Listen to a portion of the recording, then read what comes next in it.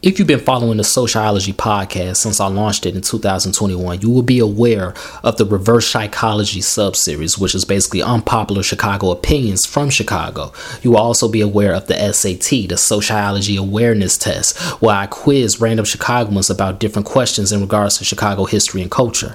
Well, this Black History Month, I'm introducing the ChicaGOATS sub-series. This is basically a Black Chicago history blitz that details and gives brief summaries of different Black Chicagoans that lived in our city and did great things in their respective careers and left a huge impact not on the city but on the entire world. So without further ado, let's get into it. From Harold Washington to Harold's Chicken and everything in between and beyond, this is Sociology. What's up, everybody? It's Twiz Taylor. Welcome back to another episode of Sociology. And on this episode of the Black Chicago History Blitz, I'm talking about the mayor, Harold Washington. And this is one of those individuals where it doesn't get much more Chicago than this, right? I mean, the man was born in Bronzeville. He attended DeSable High School. Then after he left, he served in World War II in the Pacific Theater. Then he came back home to Chicago and enrolled at the Roosevelt University. It was called the Roosevelt College, I believe, at the time.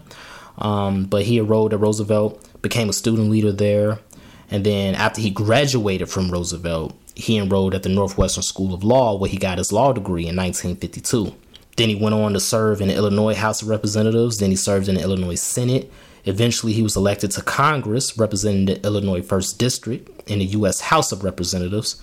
He did all of that before returning home to Chicago again and being elected as the 51st mayor of the city and the first Black mayor in 1983. I actually did a couple episodes on Harold Washington's administration and his tenure as mayor. Go listen to those with Jeff Spitz, The Only Washington We Acknowledge, as well as the Council Wars. Those are previous sociology episodes that go in depth about Mayor Washington's mayoral administration and tenure.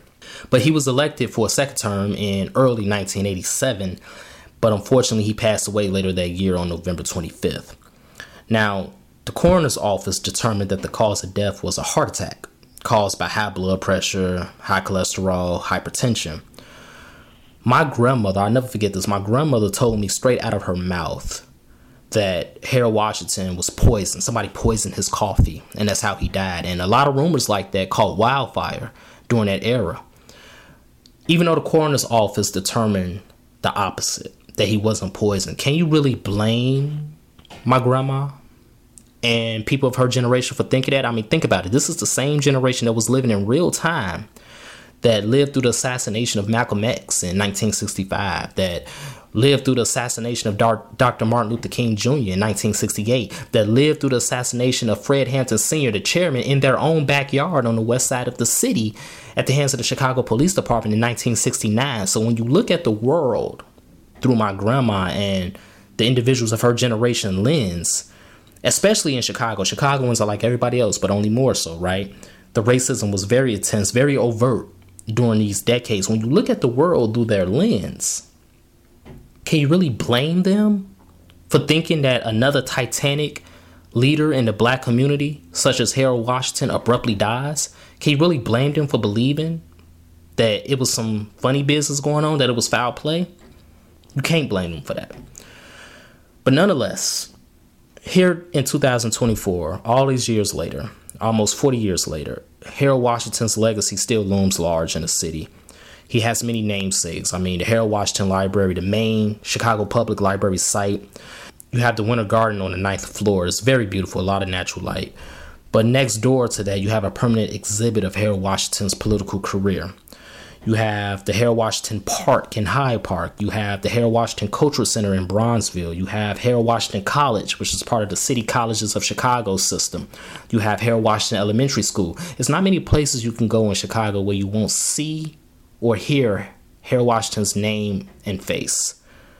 Harold Washington was a huge influence to Barack Obama, they say. But it's my opinion that no politician or mayor worked harder to unify the city of Chicago and to empower and encourage Black Chicago more than Harold Washington. He currently rests at the Oakwood Cemetery in the Woodlawn neighborhood on the south side of Chicago.